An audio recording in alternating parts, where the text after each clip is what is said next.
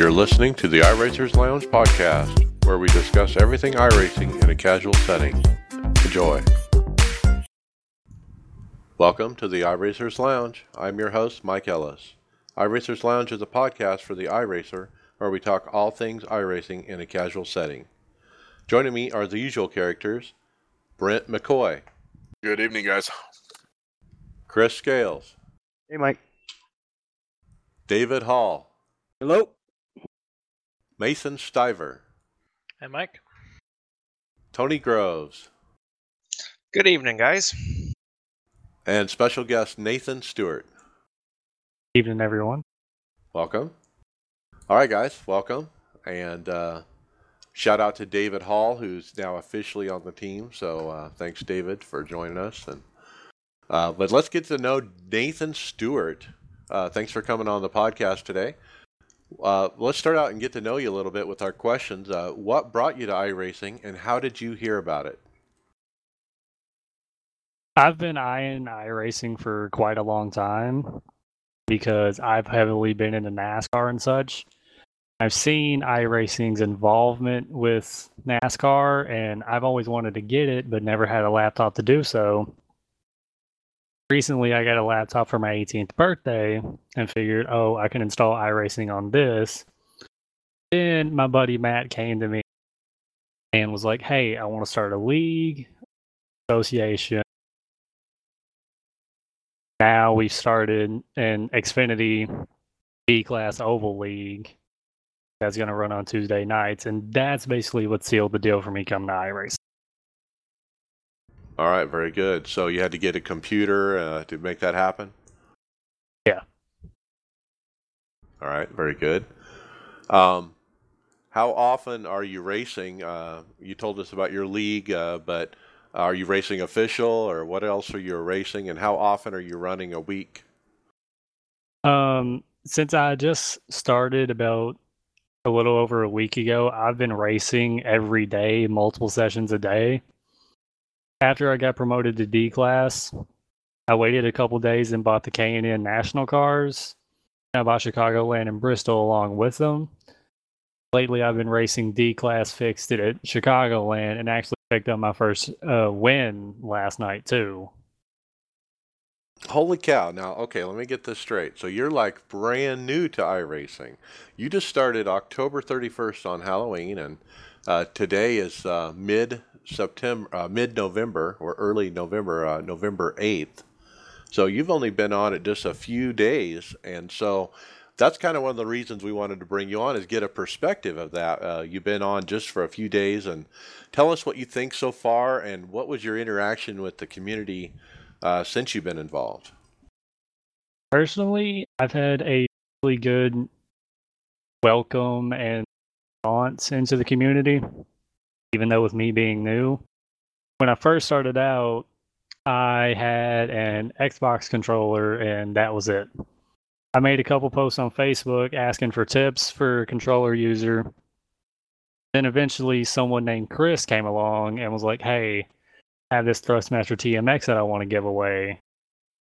And with you being in college and going to move to a big university next year, I figured with your commitment to education and money being tight, I'm just going to give you this TMX as like an early Christmas present, late birthday present. And that really made me feel welcome into the community. Really has really helped me learn the physics and the cars and all that. That is an awesome story. So you come into iRacing and immediately somebody offers you a free wheel, and so it just like showed up at your house. They just shipped it to you. Yeah, asked me for my address and sent me the wheel, and actually included about 200 racing cards from 1991 in the box also. Well, that's pretty cool. I don't know if that happens to every user that starts on iRacing, but it is kind of a unique story. Oh yeah, for sure. All right, very good. Let's talk about what other equipment do you have? You talked about the wheel. What do you have for the pedals? computer? How many monitors do you have? What about VR goggles? Third-party software besides iRacing?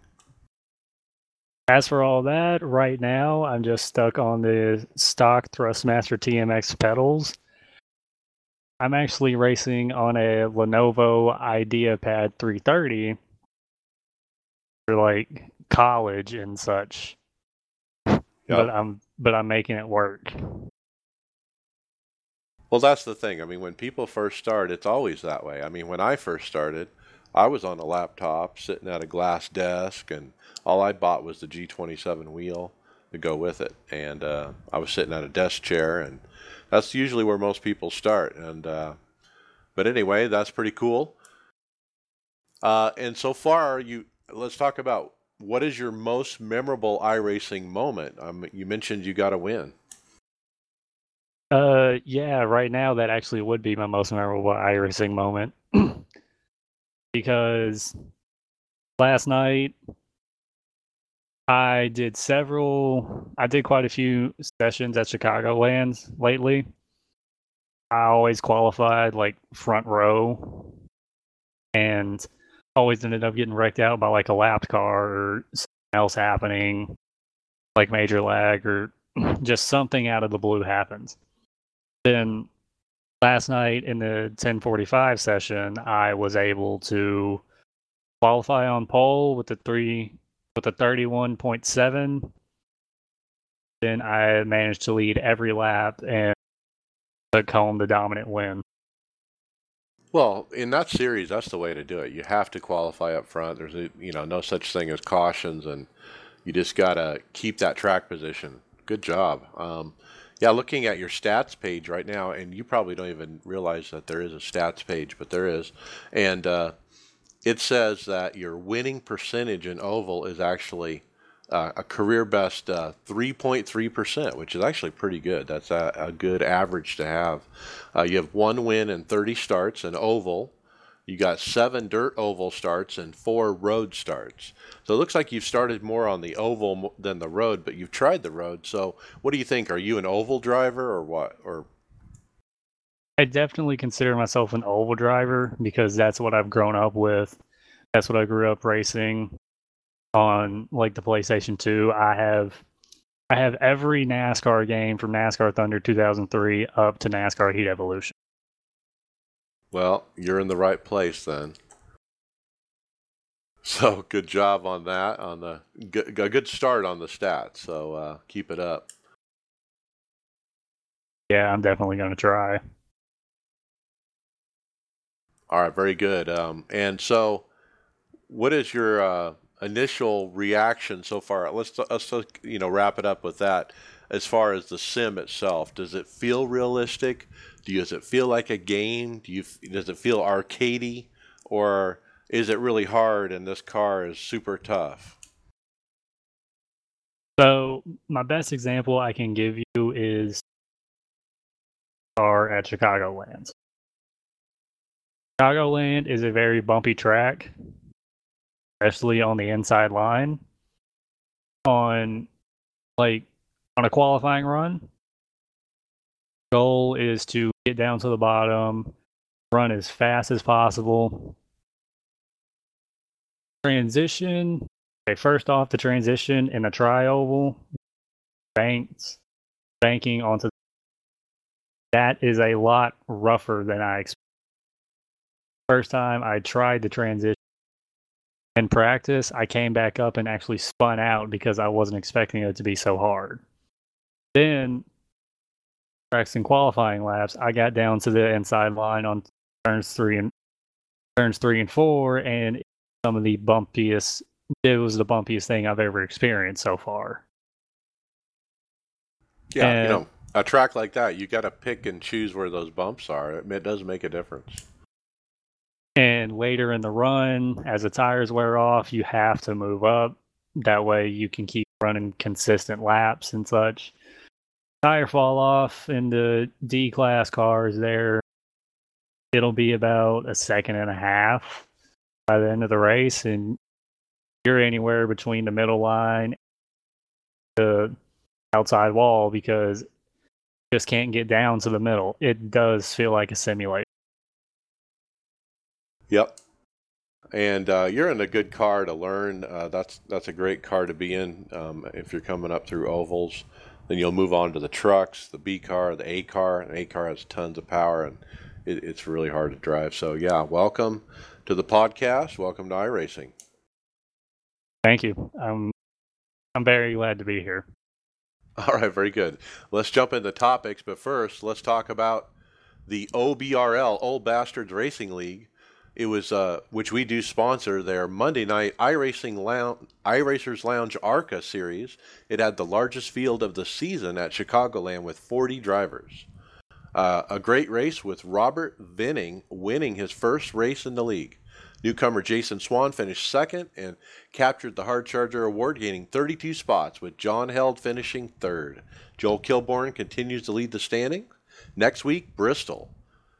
Professional podcaster Tony Groves finished 21st, gaining 9 spots, and Chris Scales started 21st and finished 28th after being DQ'd. So how'd that race go? You go ahead and start, Tony. I thought you might want to lead with that one. Professional podcaster. I love it. Steve is hilarious. You know what? I tell you that race, it was a good race. It was a real nice change from the previous week at South Boston. It not too many cautions at all. I think maybe two or three cautions. This track kicked my butt. 21st was all I had. That was exactly where I deserved to be. I couldn't run any better than that. And I'll chalk that up to just these guys are good, and I didn't put near the amount of practice in I should have. But my race is good. We're right back to that, side by side racing. And for laps at a time, and it's just something I'm not used to, running bottom split NIS all the time, but it's just that car lends to it, yeah. Well, yeah, absolutely, but there's like 10 lap stretches. I'm like right beside the guy, and we're not gaining on each other until one of us makes a mistake, and that mistake doesn't mean we're wiping out the whole field or wiping out the guy beside you. We're just losing speed, and the guy takes a position. And that's why I joined this league. I only came in 21st, but I had such a great time. It was so much fun racing. Yeah, good racing, right? And then Yes. Chris, you wrecked Pops, right? Yeah. Yeah. I had a rough race. Kind of like Tony, I didn't get enough practice. I ran the Reddit League race with street stock or dirt street stock race with Phil Linden Sunday night instead of practicing, and paid for it. Just like Tony said, man, we kind of went into this race and we're like, all right, man, this is. We drive the A car and these big tracks all the time. Maybe we're not quite good enough on the brakes on the short tracks, but we'll get them here. We'll have some decent finishes, and yeah, we got our butts kicked. But like Tony said, the racing was awesome, and I probably most of the time we're probably racing maybe around between 10th and 20th, but you'd never know it because it's not like NIS where you're spending half the time under caution and seeing, okay, well, I'm running 12th, should I stay out and maybe gain these spots, do this, do that. Instead, you're racing for 75 laps, so you have no clue where you're at least I don't half the time. Look, I might be in 20th, and then I'm just racing my ass off for 50 laps, and I look down, I'm in 25th or I'm in 11th. It's just the racing is so good, lap after lap. But I kept it clean.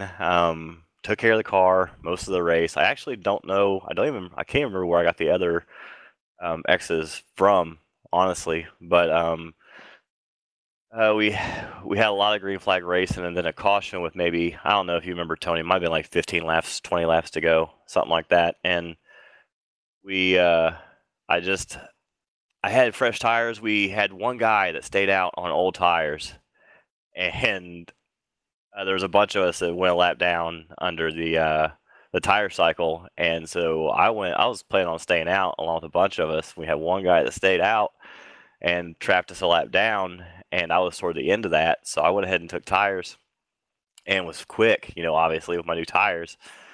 And I got up between, and I just, you can't, it's hard to pass, when everybody's racing side by side so hard.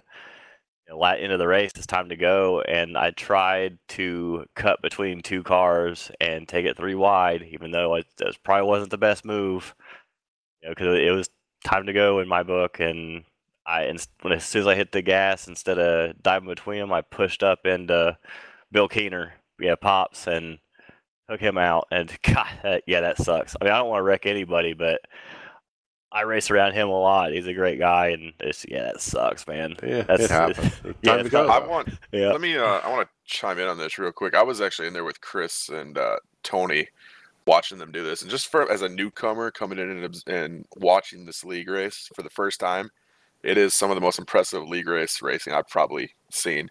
The side by side action is clean. It's organized extremely well from a newcomer's perspective. You get in some leagues and it's a mess. There's people talking all over each other. Not this one. They have that meeting before the race, drivers meeting. They all get in there, they do their thing, qualifying, and then they go to race, and it's organized. And even under cautions, you don't have people bickering back and forth to one another. And even though we were at Chicagoland, it's a wide track. You would think people would be able to get away from each other. The racing was extremely close, and it was extremely exciting to watch from the spotter stand. So I told Chris, I said, don't beat yourself up for getting into him. It happens. That's a product of close racing, and I think that's a product of close, clean racing. So it's just very enjoyable to see that in a league race. Nice. All right, let's keep moving. Let's jump to topics. Brent, you're up first. New tracks. All right, we discussed the Tsukuba circuit last week on the podcast, and we just got word that Charlotte is also with the Roval is coming, and they are going to be free tracks, free of charge. Their Charlotte is going to be a brand new repaved scanned track. Even the oval portion of it is brand new. So between that and Tsukuba circuit, it's all part of the base content for every new iRacer that comes into the league. Got a couple pictures of Tsukuba up on the iRacers forums post. Looks extremely clean. It's gonna be fun to race these two, especially the oval with the blue turtles that are there going through the chicanes and everything. Looking forward to it. Yeah, they released high-res photos too on the forums of these tracks, of that new track, and I think it's cool that they announced that it's free for both of them. So it's not always about money, people. They are adding stuff to the base package, so that's kind of cool. All right, let's keep moving. Day, night. I'm going to take this one.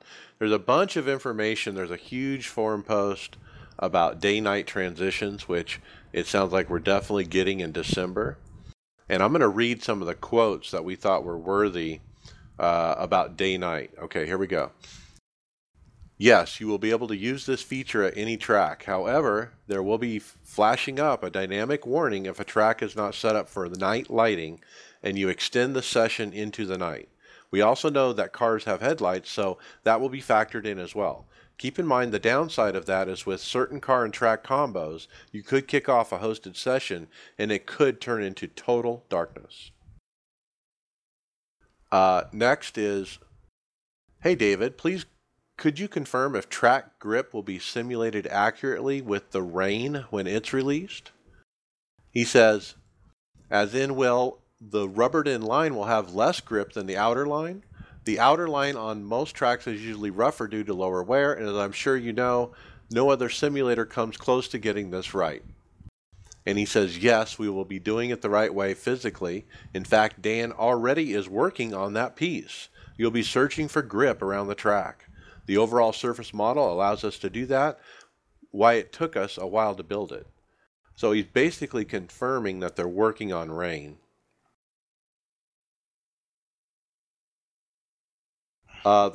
Yeah, go ahead. Yeah, that's pretty awesome that they're just keep adding. I mean, obviously, I would rather see some of this stuff actually make it to the sim, before they keep talking about it. But the stuff that they're bringing is so ridiculous. We already have such a great product, and I just hope I don't need a video card for all this stuff. But rain in games, there's a lot. It's kind of overdone, I think. But the games that do it well, it looks really nice and it's really cool and has a big effect on the racing. And with anything iRacing, they always do it better than anything else I've ever played. So if they're gonna do rain, what's that gonna be like? Yeah, and let's get into weather. He goes on to say the air pressure is set but doesn't change at the moment with air temp, but does with altitude. So when the revamped weather system goes in, it will do more of those realistic behaviors as time passes. Not sure how much of the improvements will get in for December. Dan has been tweaking the track temp calculations, and we now have the cloud shadows factoring into them. But if they are still off, I'm sure we will keep improving the sim as we get closer over time. Oh, right, and the sun is now in the correct spot. That makes a huge difference. And so we got weather, we got rain, we got cloud cover affecting track temp. I mean, this is big. This is going to be a good build if it has all this stuff in it. Like I said, and it doesn't destroy our video cards and make everybody, the racing unraceable for a bunch of us. Man, it sounds like a lot to add, but man, it's gonna be so cool. And not just for the effects of it, but what it'll do to the racing. And so, if you have like a Coke 600 and you want to do it in half the distance, you can actually speed up the day-night transition to be twice as fast to match it. I'm wondering if they'll ever add the same option for fuel burn-off in tire wear. Well, then it wouldn't be realistic. I mean, that would be a little weird. I did read something about that. They also released some pictures, some high-res pictures of what it kind of looks like. And so the cloud covers are kind of cool, but they're still working on it. The dusk and dawn pictures are probably the nicer looking ones. All right, Chris, you're next. Spotter view. Yeah, man, I'm really glad you took that last one. I was a little worried I was going to get stuck with that giant day-night one. I'm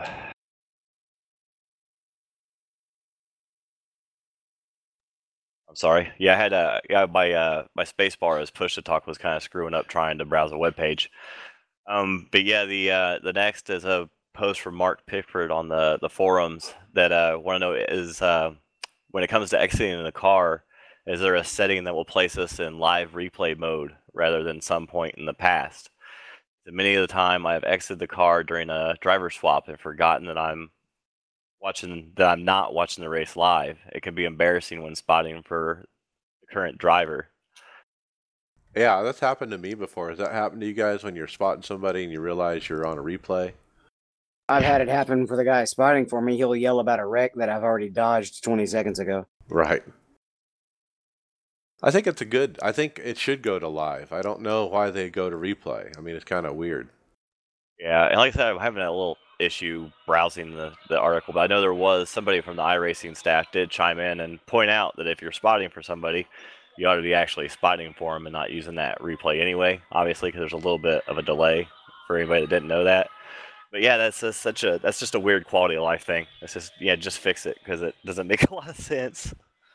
Well, they're looking at putting an option for the app INI to set that to 0 seconds for replay. Yeah, so that's perfect. Yeah, because I think everybody's probably done. I've done that a million times. The other thing, I mean, think it's live. what you just said is that he confirms it's 1 second delay if you're just ghosting. Okay, and he says if you're spotting, there's no. You want to be spotting, there's no delay, but if you're ghosting, there is a delay of 1 second. Yeah, that's kind of cool to see. Yeah, it says 1 second because it's always we've always felt though that there was a delay, and you could tell that you didn't really want to spot from there. But I know that I've done. Tell me when you pass the start-finish line kind of thing, trying to figure out the delay. All right, David Hall, World of Outlaw champ, getting recognition. Yeah, we've got a few tweets of our World Outlaw champion ZL Racing 24. That's Zach Leon Hardy. He's on the stage at the World Finals, and there's several tweets on there. You can see him getting his award from. Or there's actually another one here. He joins Ben Geisler on stage, and it's for the first late model esports championship trophy. Nice trophy. And we got that post got retweeted by Dale Jr., who pointed out that iRacing is the pinnacle of all sim racing. Period. Dale always takes every opportunity he can to talk us up. He needs to do it on the NBC broadcast, so that's the only place I don't think I've heard it yet. Do it often. Well, yeah. There may be some sponsorship dollar issues there. Yeah, probably. Well, they use it in the show. Oh yeah, Parker Kligerman. He's a regular in that thing. Yeah, but they want to get paid for every mention. Now, I don't know if we have another link, Mason, somewhere else, but I thought there was a link that also showed him with Clint Boyer, and he actually spent some time with Clint Boyer, and he did some laps with him. Zach is actually an actual super dirt late model driver already, and so he got the opportunity to go, hang out with Clint as part of his package that he won. So, yeah, congratulations. Well, how about that trophy? I mean, that's something else. Like, that's a really nice looking trophy. I mean, yeah, that's like as proper as it gets, right? Yeah. It's anything you'd see at any of the the actual pros winning. That's really nice. All right, Mason, you got the next one, probably the big story of the week. Oh boy! All right, so we got the one of the iRacing VPs of art production, Greg Hill. He has a video up of the Pro2 truck preview. It's a dirt truck. It's a little bit different than the trophy truck. The trophy truck is asphalt, but he has him on the sim here, going through some jumps and around the corner, sliding sideways on the dirt. So it's a pretty cool video. Yeah, and it's also a new track. So it's a new track and a new car. It's the Wild West Motorsports Park, and it's in Sparks, Nevada, and that's going to be a new track coming along with this new truck. And it's pretty cool to watch the video and kind of see. They just kind of have the tracks floating in air because they don't have any of the artwork done besides the track. It's kind of neat to see it as a work in progress. And I'm really looking forward to these things. I don't really follow them much in real life, but man, I love racing these things and catching them when I do see them. Think about those with the motion rig. That'd be a blast. Yeah, and man, and with the damage model when that comes out, these things are perfect for it because that's probably one of the coolest things about these trucks is the way they kind of shed body parts as they're racing. Right. All right. Well, that's something to look forward to. Now, obviously, that's going to be adding to the ladder system for the dirt road system, which is currently like the rally cars, right? Rallycross. And so Rallycross will be the beginning car, and then this truck will probably be the next license level above it, right? You would think that should be fun too. I mean, it's another good excuse to drive the rally cars. Those are a lot of fun. I just kind of fell off on them because there's not really a good reason to drive them, in my opinion. Well, it doesn't lead anywhere. It doesn't lead to the next level up and that kind of thing because there isn't one. So this is the next level up. Get more jumps. Yeah, if you guys like to jump, this will be right up your alley. So, man, it's cool that because it was just a few years ago, iRacing was only this simply pavement, oval, and road, and that's it. And now we have all these other disciplines, We need more drivers. That's the only thing. Hopefully, all this esports stuff and what NASCAR is doing, we need more people on the sim. That way, there's plenty of people to race all this stuff. So it doesn't matter if you want to go race those trucks or you want to race the GRC stuff, whatever it's called now. I mean, that's the only one problem. The more stuff you have, you spreading people too thin. Yep, and that's happened already. So, all right, Tony Groves, you're a Chevy guy, right? Well, no. Well, you got the Chevy story. I got the Chevy story. I'm not a Chevy guy. I'm not a Ford guy. I'm not any of them. I just whatever looks cool, that's the one I'm going after. But NASCAR, they posted on Instagram a first look at the new Chevy offerings for the trucks. They got a new truck and a new Xfinity car coming for 2019. All right. Well, that means they'll be updated in iRacing as well. What do you guys think? Would you buy it? I Take would my definitely money. buy it. I think they're both really sharp. Yeah, all about Looking that at it. Chevy. Yeah, have you seen the real life one's really sharp? I like the body style of the 2019 Silverado. I'm excited to see both on track next year. Yeah. Yeah, so the way it works, Nathan, is NASCAR will come out with a new body style like this, and then iRacing will get it pushed out like 6 months later, like after they actually can get their hands on one from one of the actual NASCAR teams and scan it. They literally laser scan it and everything, and then they'll build it, and then we'll get it like 6 months later. So, But don't let that stop you from buying the truck or the B car, because another cool thing they do is they'll once that does come out, if it's in the next year or so, you'll still get it for free if you bought that old one. User in your channel timed out. okay. Let's keep moving. I'll get the next one here. I saw a tweet from I saw a tweet from @iRacing Nation, and it reminded me about the last lap pass at Martinsville by Joey Logano. That just barely moved him up a little bit in the last corner and go on and take the win. And we didn't really talk about it, so I wanted to bring it up on the podcast because it seemed like after that happened at Martinsville, the community in NASCAR pretty much deemed that acceptable racing, and so it's a good and called it a good move. And so now I want to ask, in the sim, is it still a good move in the sim, or is this a protestable offense? What Joey Logano did to win that Martinsville race? Oh yeah, It's acceptable. yes, 100%. I agree. If you're going for a win, I don't even have an issue with what Joey Logano did back at Martinsville. If you're going for the win and you can move them out of the way without wrecking them, I don't see an issue with that. Yeah. He was just trying to rattle his cage. I was there. It was a great move. I You were love watching that from the finish. stands, right, David? Yeah, I was sitting in turn 4. And so, David, you were probably watching them go round and round for the 10 laps before that, as Martin was just painstakingly getting around him very cleanly, right? And then, I mean, did you expect that was going to happen? Do you think Martin was just getting set up the whole time? I mean, what were you thinking?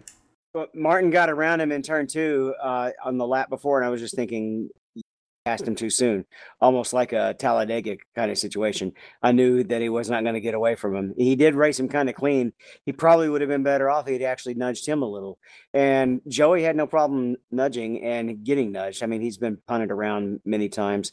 When one of the late runs, Brad Keselowski jumped out to the lead, he immediately came in and just shoved Joey right out of the way, and that was with still 30 or 40 laps to go. That's just a product of the racing. So if Martin protested him to Nim Cross, what would Nim Cross do? What would he say? Hopefully, tell him just to suck it up and try again next time. Racing incident, right? Yeah. It There's would an easy be a solution fancy for this. legal. Yeah, it'd be a fancy legalese letter that basically says, "We believe it was a racing incident. Thank you for your protection." Yeah, I'd send him a letter back saying there's an easy solution to this whole thing, and that is stay far enough in front of them so you aren't put in that position. Yeah. No, it was a good move. I'd say in NASCAR, even in sim racing, it's a good move. Especially it's at the end of the race, the last corner. I mean, he didn't dump him. Now, if he dumped him, that's a different thing almost. Yeah, because the same thing happened the year before. Chase got dumped, and they're in Virginia. The entire crowd, including myself, was booing Denny. All right, Brent McCoy, you're next.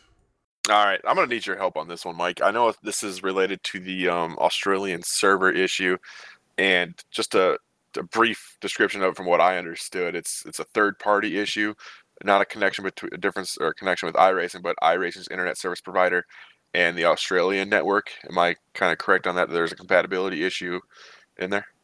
Well, it's a routing issue, and so what happened is the move to the Boston server means there's a new ISP for iRacing.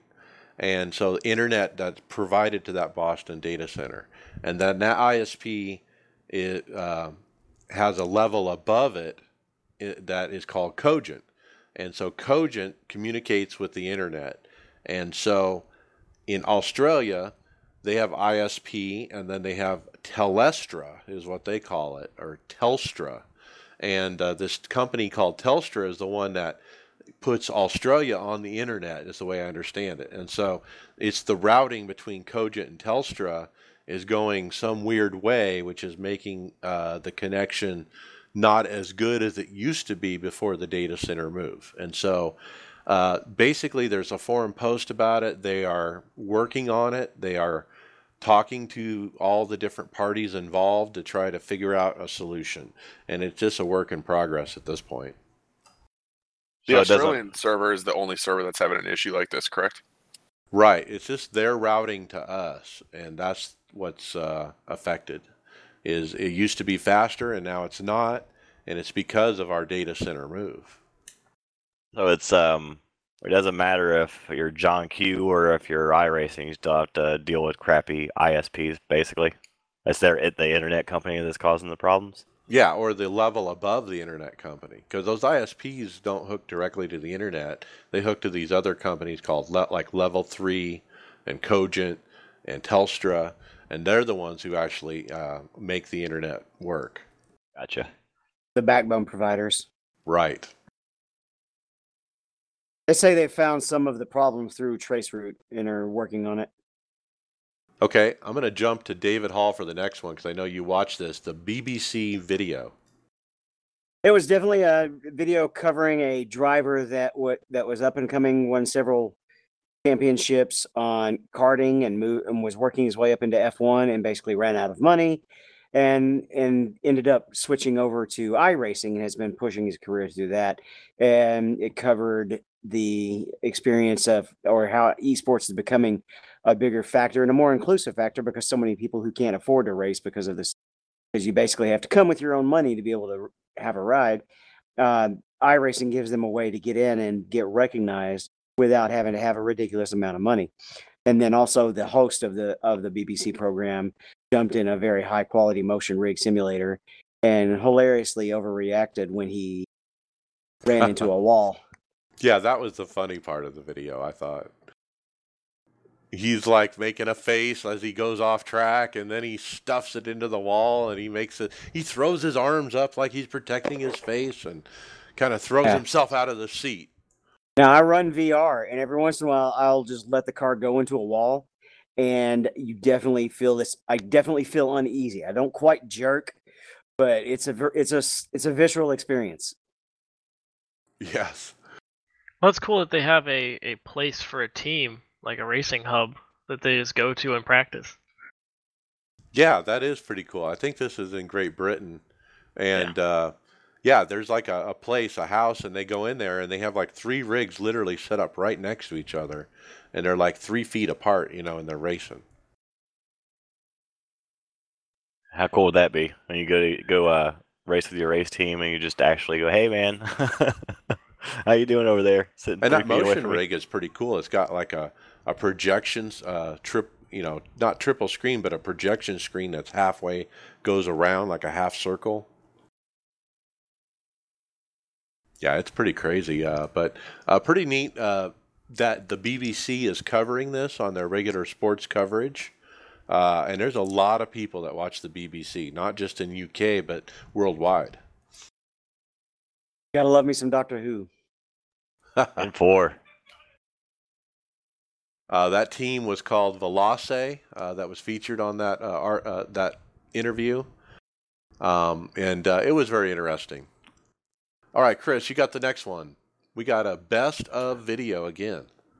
Yeah, and this one is Best of Talladega week. So just a few weeks ago, we were at Talladega, and iRacing has put together. It's kind of a similar theme with what their top 10 videos, kind of that Sports Center top 10 look. But this one is just all Talladega highlights from a few weeks back. It's really good, man. They're doing an awesome job with these videos. I guess I'm gonna need to spend more attention to their YouTube channel in general, because I would never catch these if it wasn't for the podcast. I always miss them somehow.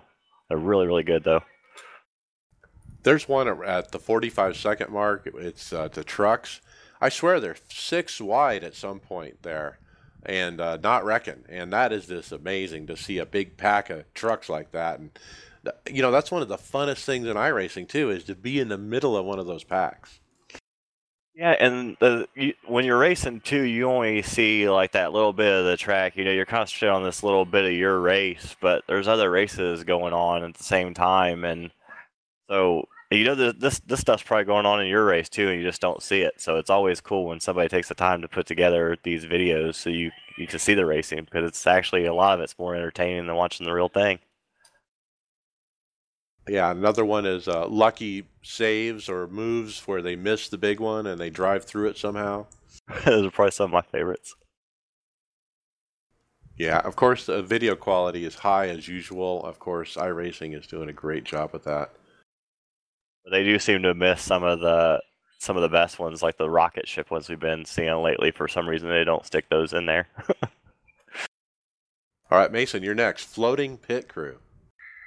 Yeah, it looks like iRacer Blake Griffith on his Facebook had up a picture of his pit crew in the Cup Series floating in the air. They're about, I'd say, 3 feet off the ground, holding their tires, jacks, all that stuff. Have you had this happen to you? No, but it's very interesting. And they're actually 3 feet off of the pit wall, not the ground. That's how you take care of that too many guys over the wall issue. Yeah, like Clint Boyer had. Yep. Yeah, as long as their feet can't be touching the pavement, right? I want to know how to get the splitter into the game. The Kevin Harvick splitter, that is. Yeah, there you go. Oh, the spoiler? Yeah. I want to manufacture my spoiler. own. That's what I meant. Spoiler, not splitter. Oh, so the splitter, we wanted that to, whoever invented the thing, we want to go back in time and just, murder his grandpa or something. We don't want any more splitters. Make them go away. What's interesting about the picture is the pit crew on the left side, which are the rear tire changer and carrier and fuel man, they're at the proper level. They're down on the pit wall with their feet on the wall. The fuelman's actually on the ground. And then it's the front tire changer and carrier that are floating up in the air. It's not even the whole crew, it's just part of the crew. And they're all still looking back for the car when it's right in front of them. Yeah, something very weird there. I'm not sure how Blake made that work, but... Okay, Tony Groves, you're next. Most popular driver for Peak. Oh, yeah. So, it's like Matt Busa's trying to create some content for the NPAS Instagram page, and I figured this would be a good idea. So it's a poll. Go vote for your favorite NPAS driver. They got a list of they got them all there. Yeah. I mean, kind of neat to see who who comes out on top. I casted my vote, and just so you know, voting is anonymous, but yeah. So it's I guess we're voting till through November 23rd, and then and we'll see the results of who the favorite driver is. Yeah, no prize, but we'll see who's most popular. So to find out, search in the NASCAR Peak Antifreeze iRacing Series forum, or go look in there and you'll find the link to it. It's a Google forum or a Google form, that you have to fill out to vote. So, okay, Brent McCoy, you're up next. All right, one of our teammates came across which I think is going to be extremely helpful to a lot of people. Came across a tutorial and setup guide for Rallycross, which was found on the iRacing Reddit page. Basically, it's iRacing Rallycross tutorials, baseline setups, and basic setup guide from a team who races these pretty consistently. Kevin Carlisle posted this in the forums. Links to the forum is also on the Reddit page. Doing this to better the growth of Rallycross, which I think is needed. I think after the initial release, it's extremely declined, in popularity. And part of my issue why I didn't race it is because I had absolutely no idea how to set up the rally car. And this is going to help me greatly. And I'm hoping we can get some more of the teammates as far as Tifosi Racing involved in this.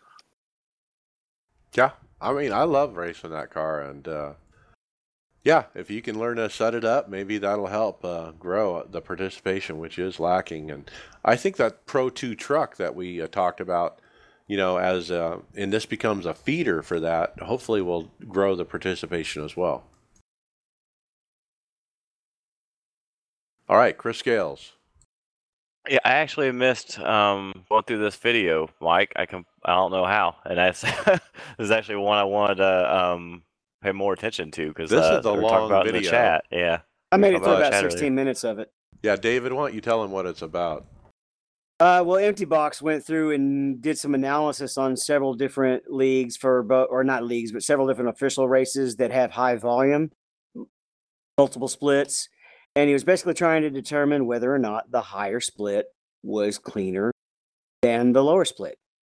He can go into a lot of details about how he came up with all those methods, but his conclusion was basically that in ovals, the splits are fairly even in incidence, with the top split being a little bit less clean.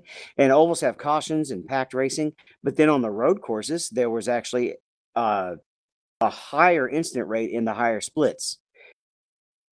He left out multi-class racing, which is a whole different monster.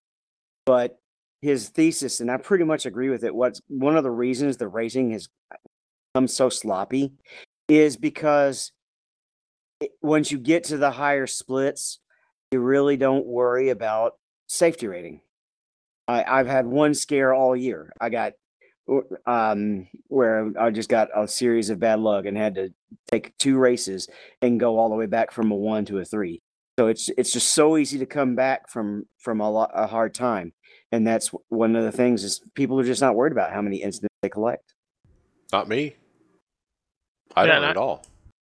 I would argue on the road side that the faster way sometimes is getting the off tracks, so that might drive up that number. Right, if you get a lot off track. He mentioned that, and I think he controlled for that, but I blitzed through it a little bit fast, but I'm pretty sure that he did factor that in as well. And in fact, he said the tracks that he was using did not have places where off tracks were beneficial. Basically, it wasn't Spa. This is a long video, and he does he goes into the math of it. He actually figures out with Excel and formulas and all this stuff exactly, he has data to back up what he's saying. And so is the top split cleaner? In ovals, the answer is yes. In road, the answer is no, it's not cleaner. In ovals, it's kind of even across the board. Even, right. I found it interesting that the second time you go back to a track in a season, it didn't necessarily get much better. Well, how many people are actually probably running that track for the first time? Yeah. All right, what's next? Mason, job opportunities. Yeah, there are about 4 or 5 job opportunities with iRacing. They're seeking qualified applicants out of their Bedford, Massachusetts office. Web engineer, test engineer, quality assurance specialist, senior web engineer, and software engineer / programmer. They have a link. Alex Gustafson threw it up on the forum, so if you are qualified, check it out. Why do you have to move there? Why can't I be a quality assurance guy from the comfort of my own home? Well, think about what that is. I mean, that means you're just racing. Yeah, I want to do that for a living. I mean, what else could you be testing besides the sim? So, yeah, that means you're just racing. That's awesome, man. I was thinking about that. That looks like a juicy job. You have to actually what that job is you have to load up the beta UI over and over and over, and that's what You're you get to forced to do all use the day. beta.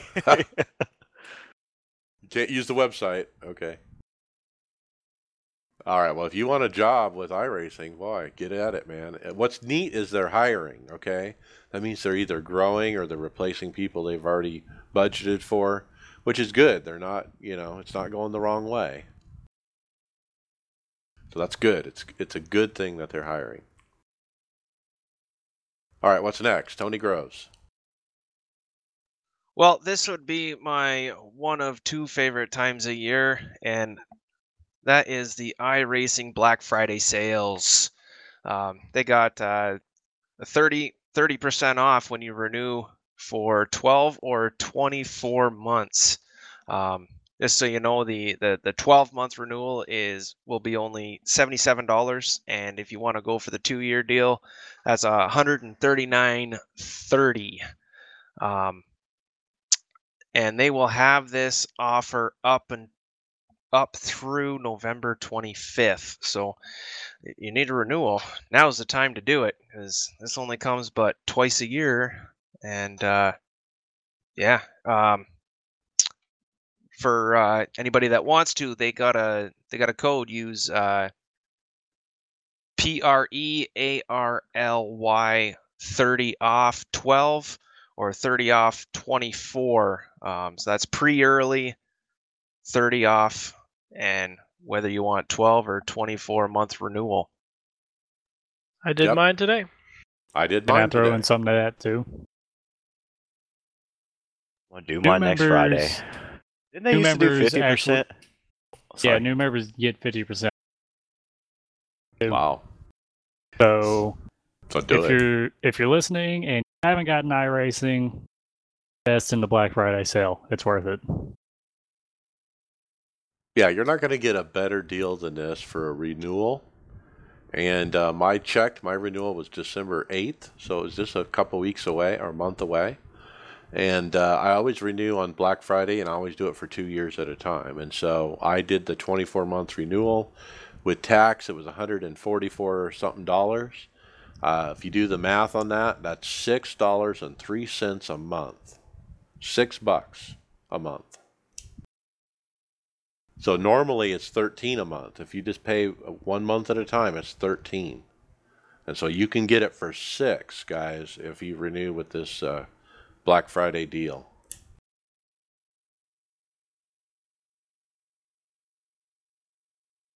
All right. Don't forget about that. Moving on. Brett McCoy, you're next. The newest addition to iRacing coming in the December build. This is turning out to be a great build in December. I'm really looking forward to it. The Delara F3 is coming to iRacing in the December build. It is going to be one of those great brand new cars. I think a lot of people are going to get excited about very quickly. And there's a video that iRacing posted up to the forums. I think it dropped at about, what was it, 2 o'clock Central Time? Yeah, it should be 3 o'clock Eastern today. They dropped a little 45 second premiere video of a car doing donuts, going around the Circuit of the Americas. It's check it out on their Facebook page, iRacing Facebook page, and in the forums it's on there. So, this is going to be good. Okay, so remind me, somebody, where does this fit in the feeder system? It's like an Indy Lights car, or it's going to be the replacement for Indy Lights, maybe?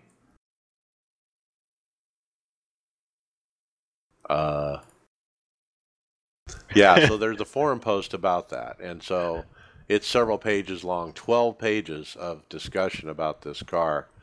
But there's Formula 3 is what it's called. I'm not sure where from there, but that's the series, I guess. Yeah. And so I do know that Open Wheel feeder system is going through some regurgitation right now because Mazda left as title sponsor for what's called the Road to Indy. and so it's no longer sponsored and paid for by Mazda. So there is some growing pains, and my understanding is this car is part of that ladder system. So.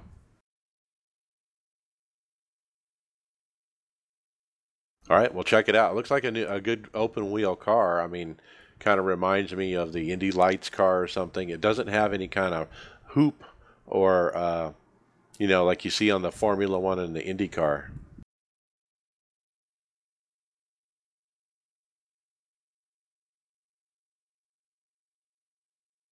All right, let's keep moving. Chris Scales, what's up next? Esports Network.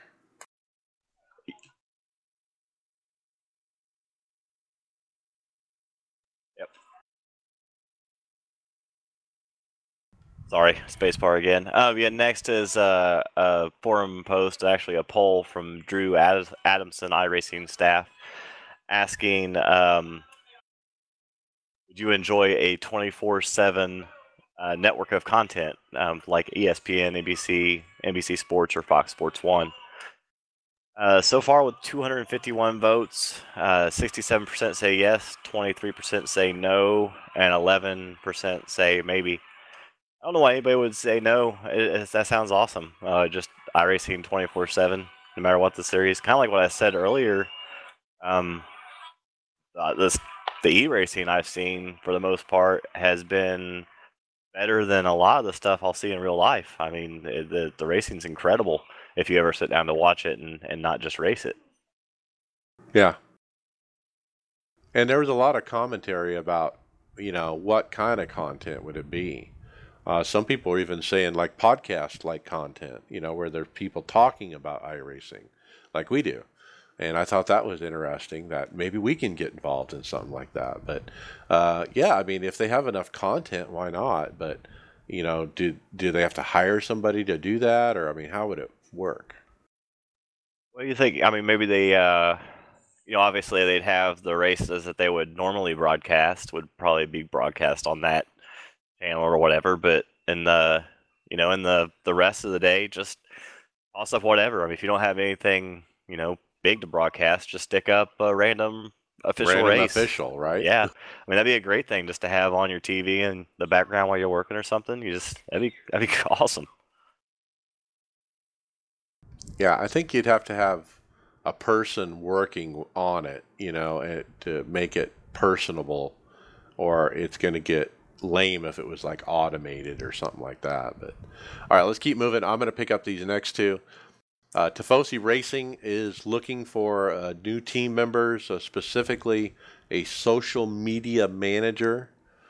We kind of suck at social media, and we want somebody who's savvy, that can kind of help the team and the podcast, pick up on our social media skills. Also, somebody who might be a league manager who's interested in trying to herd cats, which is really what the title is. And of course, if you have setup skills, that's a major bonus. So if you're interested, let us know. Again, a repeating story about KMA founder Scott Kolovac, who has had open heart surgery. He did post a update today in Facebook that he's doing very well, and he expects to be back early January to work. And so he does have a GoFundMe. They are having a promotional race to raise money for that GoFundMe at the KMA Racing League. So if you want to get involved, please go to the KMA Racing Facebook page and get information about that race.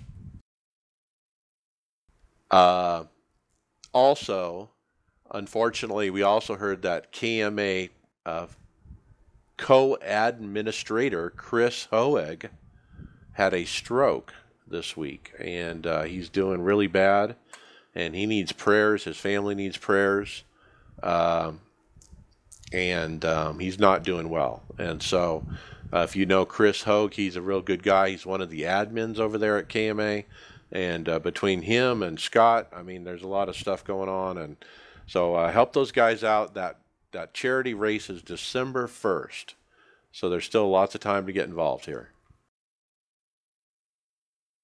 All right, let's jump to hardware software. Brent, you're first. this is on the Testimony of Motion Seats, correct?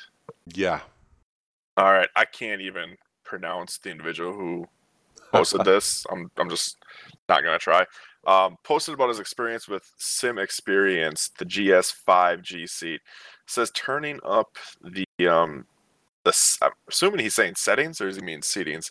I think settings. Assuming settings to the max is too much for his preference, especially with VR. Just needs the slightest of movement to create the feeling. So what I understand is he's saying that the settings turned to the max is extremely exaggerated, or for him personally, he just can't handle it.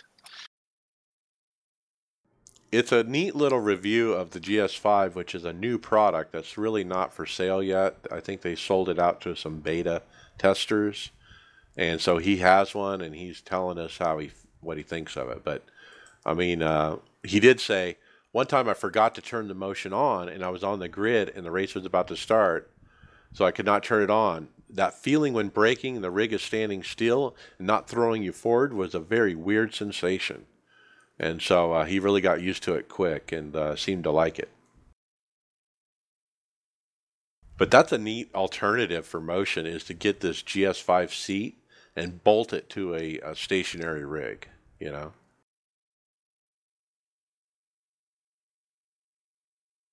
Okay, so this post led me to another video of somebody who posted on this forum post about the Pro SimU traction rig. And so iRacer Francis Sutton, who is User probably disconnected from your channel. very knowledgeable about motion rigs, has put up a video of his rig, and I was drooling, guys, at the motion that's shown here. So he's got a dual video picture-in-picture thing. It shows his VR setup where he's looking, you know, in the car, but it shows the bottom of his rig and his feet. And if you look carefully, you can see his feet on the pedals. You can see the movement of the cockpit that he's sitting in, but you can also see the traction loss of the actual rig that it's attached to that moves from the left to the right when he has traction loss. And there's that one point of the video where he's like really cranking it around the corners. I think it's around the 4-minute mark. You can really see that thing moving from left to right, pitching forward and back. And wow, man, this is like the ultimate sim rig. I love it. And it looks fairly simple to build. I mean, it's a plywood with casters and some pieces of metal. Yeah, he's got it on a board so he can roll it around, it looks like. Yeah, that looks really cool. Yeah. And so I started looking up this prosimu.com. So PROSIMU, the letter U.com. And so they have a website, and they sell these motion rigs, and they are not cheap. But boy, they got a bunch of different options here, guys. This is cool. I've never even seen this setup before. Yeah, you and I kind of went down the rabbit hole with these motion simulators, looking them up. Yeah, they got D-box style, okay, which is one of my favorite. That's where you put the little hydraulic thing under each of the 4 corners of your sim rig, and it moves the whole rig that way. That's 8,490 euros. And then we stumbled across the Pro one. Look at the one that says products for Pro. And holy cow, they got one here that's 49,000 euros. It's called the Motion Simulator T6 6DOF. And DOF means how many ways will it move. And so then I found a video about this 6DOF motion rig that they have. And wow, this thing is like the ultimate. What do you guys think of this?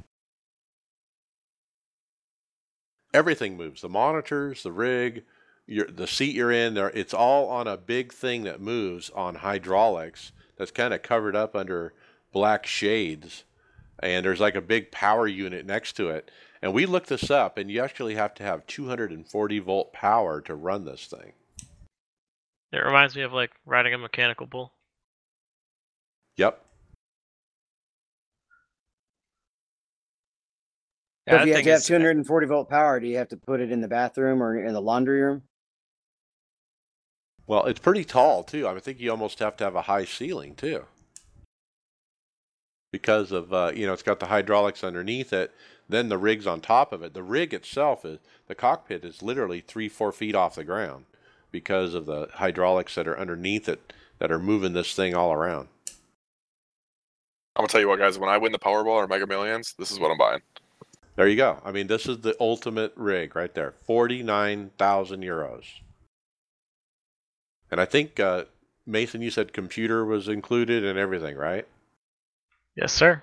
Gosh, I would hope so. And so, anyway, Francis, he's got a rig from this company, and he's here. I think he's in the Carolinas. He doesn't have the $49,000 one, but he's got one of the good ones that has the traction loss, and it's very, very impressive.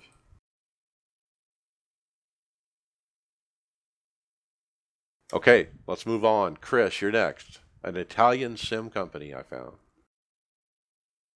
Yeah, called Sim Racing Components, and it looks to me like they sell pretty much all 80/20 rigs and monitor sports, and maybe you can tell me. I don't really see a whole ton of value in these guys. Maybe you saw something I didn't. I know I see that like their cheapest rig is about $300, which isn't too bad.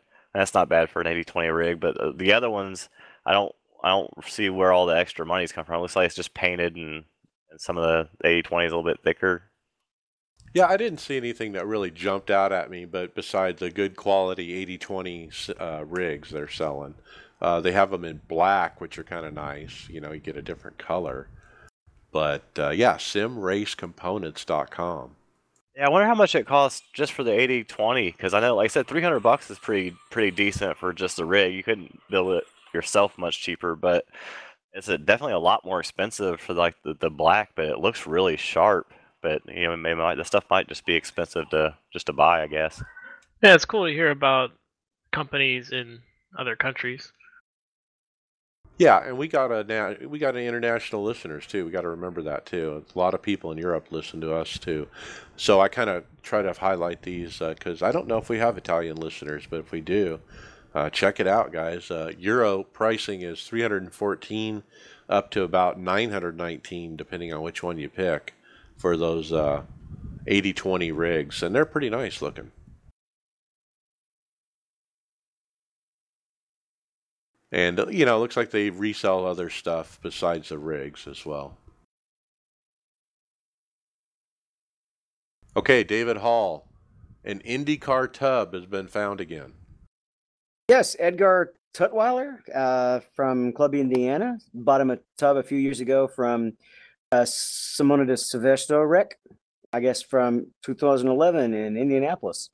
His wife's fussing at him to get rid of it, so he's wanting to try to go ahead and put it to use. And he's basically asking tips on how to make a tub. Wow. Yeah, and he put up a bunch of pictures of it too, and he's going to turn it into an iRacing rig. And if you scroll down on this forum post, you'll see a lot of people give him information, including John Keefe, who's also from Indiana, and he put up pictures of his IndyCar tub that he's turned into a racing cockpit. And he uses Oculus. He's got Sim Vibe. He's got an OSW wheel with HE Pro pedals inside a Marlboro tub. It even has the bright orange and white Marlboro colors on it.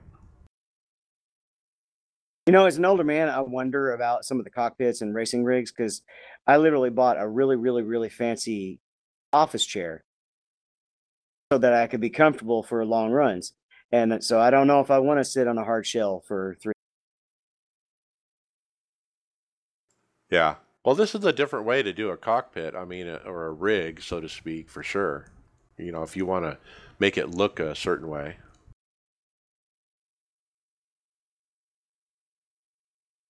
Okay, let's keep moving. Mason, what's next? Pedal notch.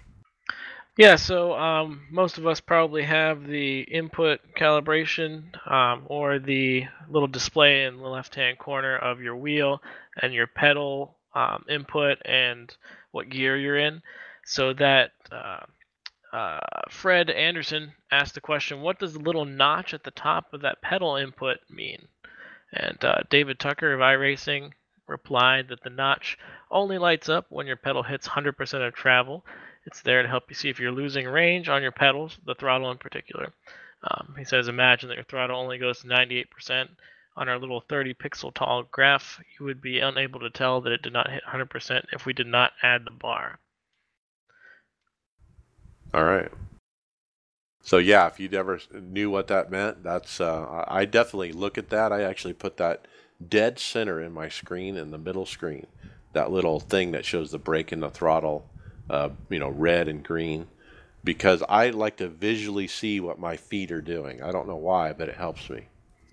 He also put down there that they should probably have another bar at the bottom to tell you if the brake is dragging or not. And I know I've had that issue with the Fanatec pedals, the V3, having to recalibrate them because the brake pedal is dragging. All right, well, good. Hopefully they'll add it. So in the interest of time, I'm going to jump to the final story here. 2080 Ti card concerns. So if you're in the market to buy a video card and you're going to get a 2080 or a 2080 Ti, I would definitely recommend you to have second thoughts about that. There's been a lot of forum posts about it. The RTX 2080 Ti owners have complained of defects with heating problems.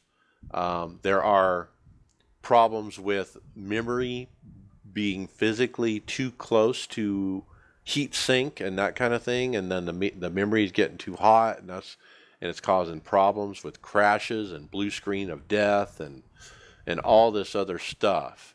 And so what I've read was, if you already have one, you might want to think about returning it. You need to talk to who you bought it from and that kind of thing. Now, is NVIDIA going to do a recall? They might. It hasn't been announced. What has been announced is recently they've updated the drivers, which fixed a lot of the issues, but apparently that's just recently happened, and we're not certain if that's really going to be a problem or is it going to fix it completely or not. But boy, if you were buying a card, I definitely wouldn't buy one of these until this is sorted out. But the 1080 Ti stock is almost gone, so you're going to pay more for that. Yeah, and I just bought one, as you all know, like 3 weeks ago, and I paid $700 for it. And so did it at the right time? I might have. Because with the 2080s having a problem and it being public now that there's a problem with them, nobody's going to buy those, so then they're going to buy the 1080s. That's going to drive up the price. I don't even know if they're making the 1080s anymore, and there might be a stock problem, like you said.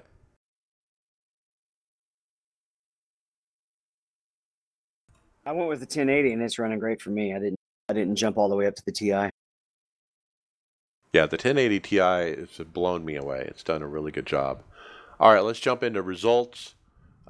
Texas, let's finish that off. I ended up with a Thursday fixed, a P6. With 9 laps to go, I was running 14th. There were lots of wrecks, and I made it up to 6 before the caution ended it. It was a great run. I was laps down at one point in that race. And that was really one of those, perseverance pays off. Just stay in it, man, because these guys will all wreck out, and you can just collect on the attrition, and that's exactly what happened. And so I got a P6. Friday Open, Tony Rochette got a P7. He was spun, but had a car use him as a launching pad. Brent, you did a good job crew chiefing, is what Tony said, for that P7. Yeah, hard fought and battled it out for that P7. It was good. Yeah, and you were crewing because you wrecked out early, right? Oh yeah, brutal, extremely. That was typical for Texas, though. For me, I didn't get a lot of practice in, and it showed. Yep, and then Saturday morning you also wrecked out early. Same story, different, Tony Groves, you wrecked out early. Sunday Open. Yeah. I don't even know where I ended up or anything. I actually haven't even looked at the results. Yeah, got wrecked. I actually got spun out early on. Took a whack of damage. Probably blew my motor. I don't know. I was smoking on my way to onto the pit stop, and I just kind of had enough. It seems to be that's what's been happening. All I'm doing is running around the track, laps down, just trying to save a little bit of I rating that I can. Sunday morning, by that point I just had enough. I said forget it and found something else to do for the remaining time of that. But I'd like to get into some little better racing. Thankfully, I got the league. Yep, and then Mason, you blew an engine there. Yeah, just setup wasn't agreeing with me and hit the wall hard early on, and eventually the engine just gave out. Dang. And then Brent P26, ouch. Yeah, let me tell you, that P26 though doesn't really tell the whole story. I was leading the race a good chunk of it, sitting P1. We went through a long green flag run. Caution came out, probably a 40, 50 lap run, and I decided to do one of those maneuvers that you see on TV all the time, coming off a track, speed up to get to pit road, get on the brakes hard to kind of get that distance between first and second. And as soon as I got on the gas, turned the wheel to the left to enter pit road, it just shot around on me, and I went nose first into the wall. Ended up getting about 4 minutes of damage, got most of that repaired, but still ended up blowing the motor. So it was a lesson learned right there. Ooh, I've done that too, where you just nose it into the wall right as you get a pit entrance. Yeah, and I was extremely disappointed in myself because I had probably one of the better cars out there. Look, if it was easy, nobody would do it. So, yeah, it is hard. All right, and then Chris, P15 for you. Yeah, I got during an early caution, the track got kind of blocked up, and I went to go low and had all the room in the world, and a guy just decided to let off his brake and just roll the car right on down the track, and got into him, and it wasn't a particularly clean race. There was quite a bit of attrition, so I ended up salvaging a 15th out of it at least.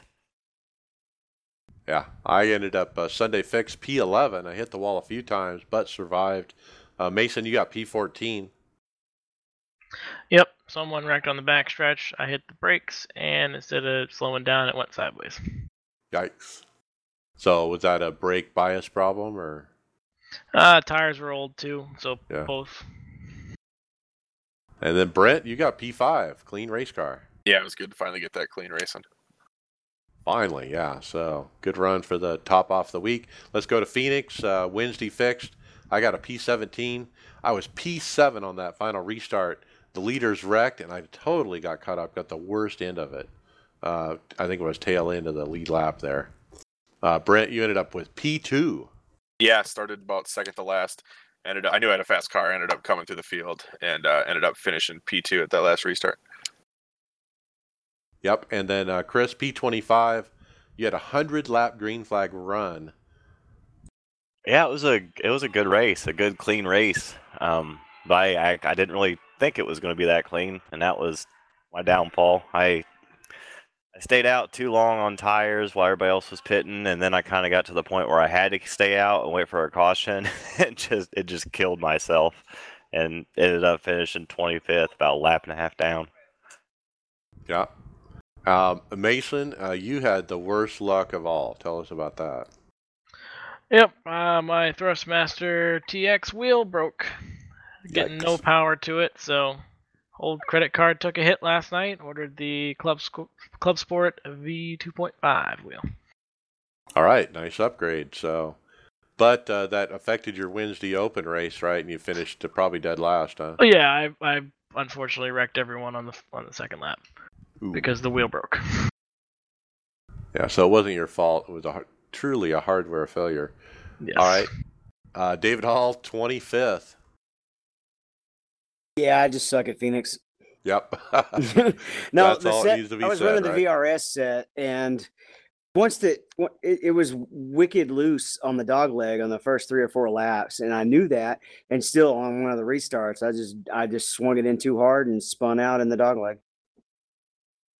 All right, and then today we ran Open. Tony Rochette got a P27. He had a wheel glitch that sent him into the wall, and we were actually all in the same split. There was only one split today in NIS, and it was interesting to race with my teammates that I normally don't race with. But we all suck, and so Tony got a P27. Brent, you got the best, P15. So Chris, you got stuffed into the wall on lap 2 right at the beginning. You got P31. I got P24. I DQ'd out. I spun on my own on the late exit of turn 4. The setup was pretty good, but it was loose at the late exit, and I just lost it. I saved it, but somebody got in the back of me, and so I got caught up in a bunch of other crap too that was not my fault and ended up DQ'd out. So, blah, with Phoenix. On to Homestead, guys. Yeah, thank goodness. I'm ready for the season to be done, and really looking forward to next year. Yep. Yeah, all right, jump. We got to go to final thoughts. Brent McCoy. Yeah, shout out to Team Tifosi. Congratulations. Glad to have David Hall with us, and Mason. Can't wait to see what you guys do in the team here. And I'm looking forward to the off season. Yeah, season's almost over. Chris Scales, final thought. Yeah, it kind of sucks that the season's over, almost over, but I'll have plenty of stuff to do in the off season. Get ready for next year. All right, very good. David Hall, final thought. Glad to be here, and I'm not too terribly worried about the season ending. I do a lot of the road racing as well, and I'm going to try to get you guys to join me on IMSA for a while. Yeah, maybe so. All right, Mason Stiver. Yep, excited for my new wheel to come in, see how that goes. And I'm also curious to see if all of this stuff iRacing is releasing about the December build is really because we don't have a new tire model. Oh, ooh, ouch. Stab it in and twist a little bit. We got AI coming too. Wow. All right, Tony Groves, final thought. Actually, I'm going to throw one in here for Nathan Stewart. He had to bail on us. He had some errands to run, and they just couldn't wait. But he just wanted to thank all of us for having him on, and I wanted to thank him as well for coming on and sharing his story. I thought it was pretty neat. I'd been seeing Facebook posts and stuff of him interacting with the community, and yeah, I thought it was just a real neat story that everyone else would like to hear. As for my final thought, I haven't done any racing yet this week. I'll probably be racing tomorrow night, probably Sunday as well, so I'll have my share of wrecks for the NIS, and figured I'd throw it a big pre-warning to the old bastards. I've never ran Bristol. I've never done one race there. I've put in a few practice laps, so I got some practicing to do there, I think. Yep, I got the high line at Bristol. You have to drive it in deeper than you think on the top, and you think, oh, it'll never stick, but it will, because that banking is so extreme. All right, my final thought is shout out to Jeremy Weber. Okay, so Jeremy Weber, I see you out there, and a shout out to you. Thank you. And boy, Phoenix was tough, and I'm looking forward to Homestead and the end of the season. My schedule at work might change. I applied for a different job. I might or might not get it, and so we might be changing when the podcast is recorded. I have no idea, but we'll see. I have a day off at least a couple days a week, so we'll figure out when to do it. But with that, looking forward to the off season. Really enjoying the new computer, and it's really been working well. So real happy with what I've done there. So with that, we'll see you later.